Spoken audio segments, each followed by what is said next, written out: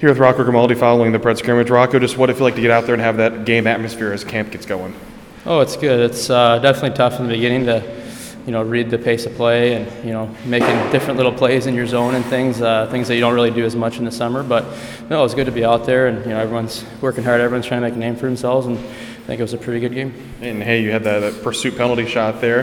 Did you feel like just firing? Didn't feel like you had to make any moves, just had to put it on net? I was actually going to make a move, to be honest. And then when I got close to the net, I just saw it. There was just a little bit of a hole, so I tried shooting it, but I don't know if it flicked up on me or what. Thankfully, it went in. It's not exactly where I was placing it, but I guess a goal's a goal. And when you go into camp like this, you guys had higher energy first day on camp, go right into scrimmage, games tomorrow. Is that the best way to get going, just throw right in and get into the game mode like that? Well, you kind of have to. I mean, now in the NHL, you only have 2 or 3 days before real preseason games start. So there's not really much time to, slack around and kind of ease your way into it. It's basically go time right from the beginning. So with the new schedule, you kind of have to be this way.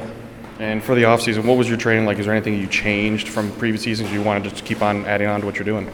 I did a lot of the same stuff, to be honest, just working on feeling the puck, getting pucks off the wall, just different shooting things, and a lot of the same old stuff. So hopefully I can do it in the games now when there's a guy on you and there's not just a cone. So I've been working on it a lot, and hopefully it'll translate to the game too. Yeah, I'm sure you're asked this on Media Day, but just how excited are you to be back in Nashville officially?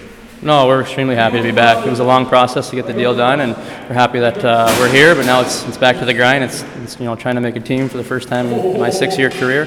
So that's I guess goal number 1 for me is have a good camp and try to make the team out of camp. Excellent, Rocco. Thanks for your time. Thank you. Appreciate it.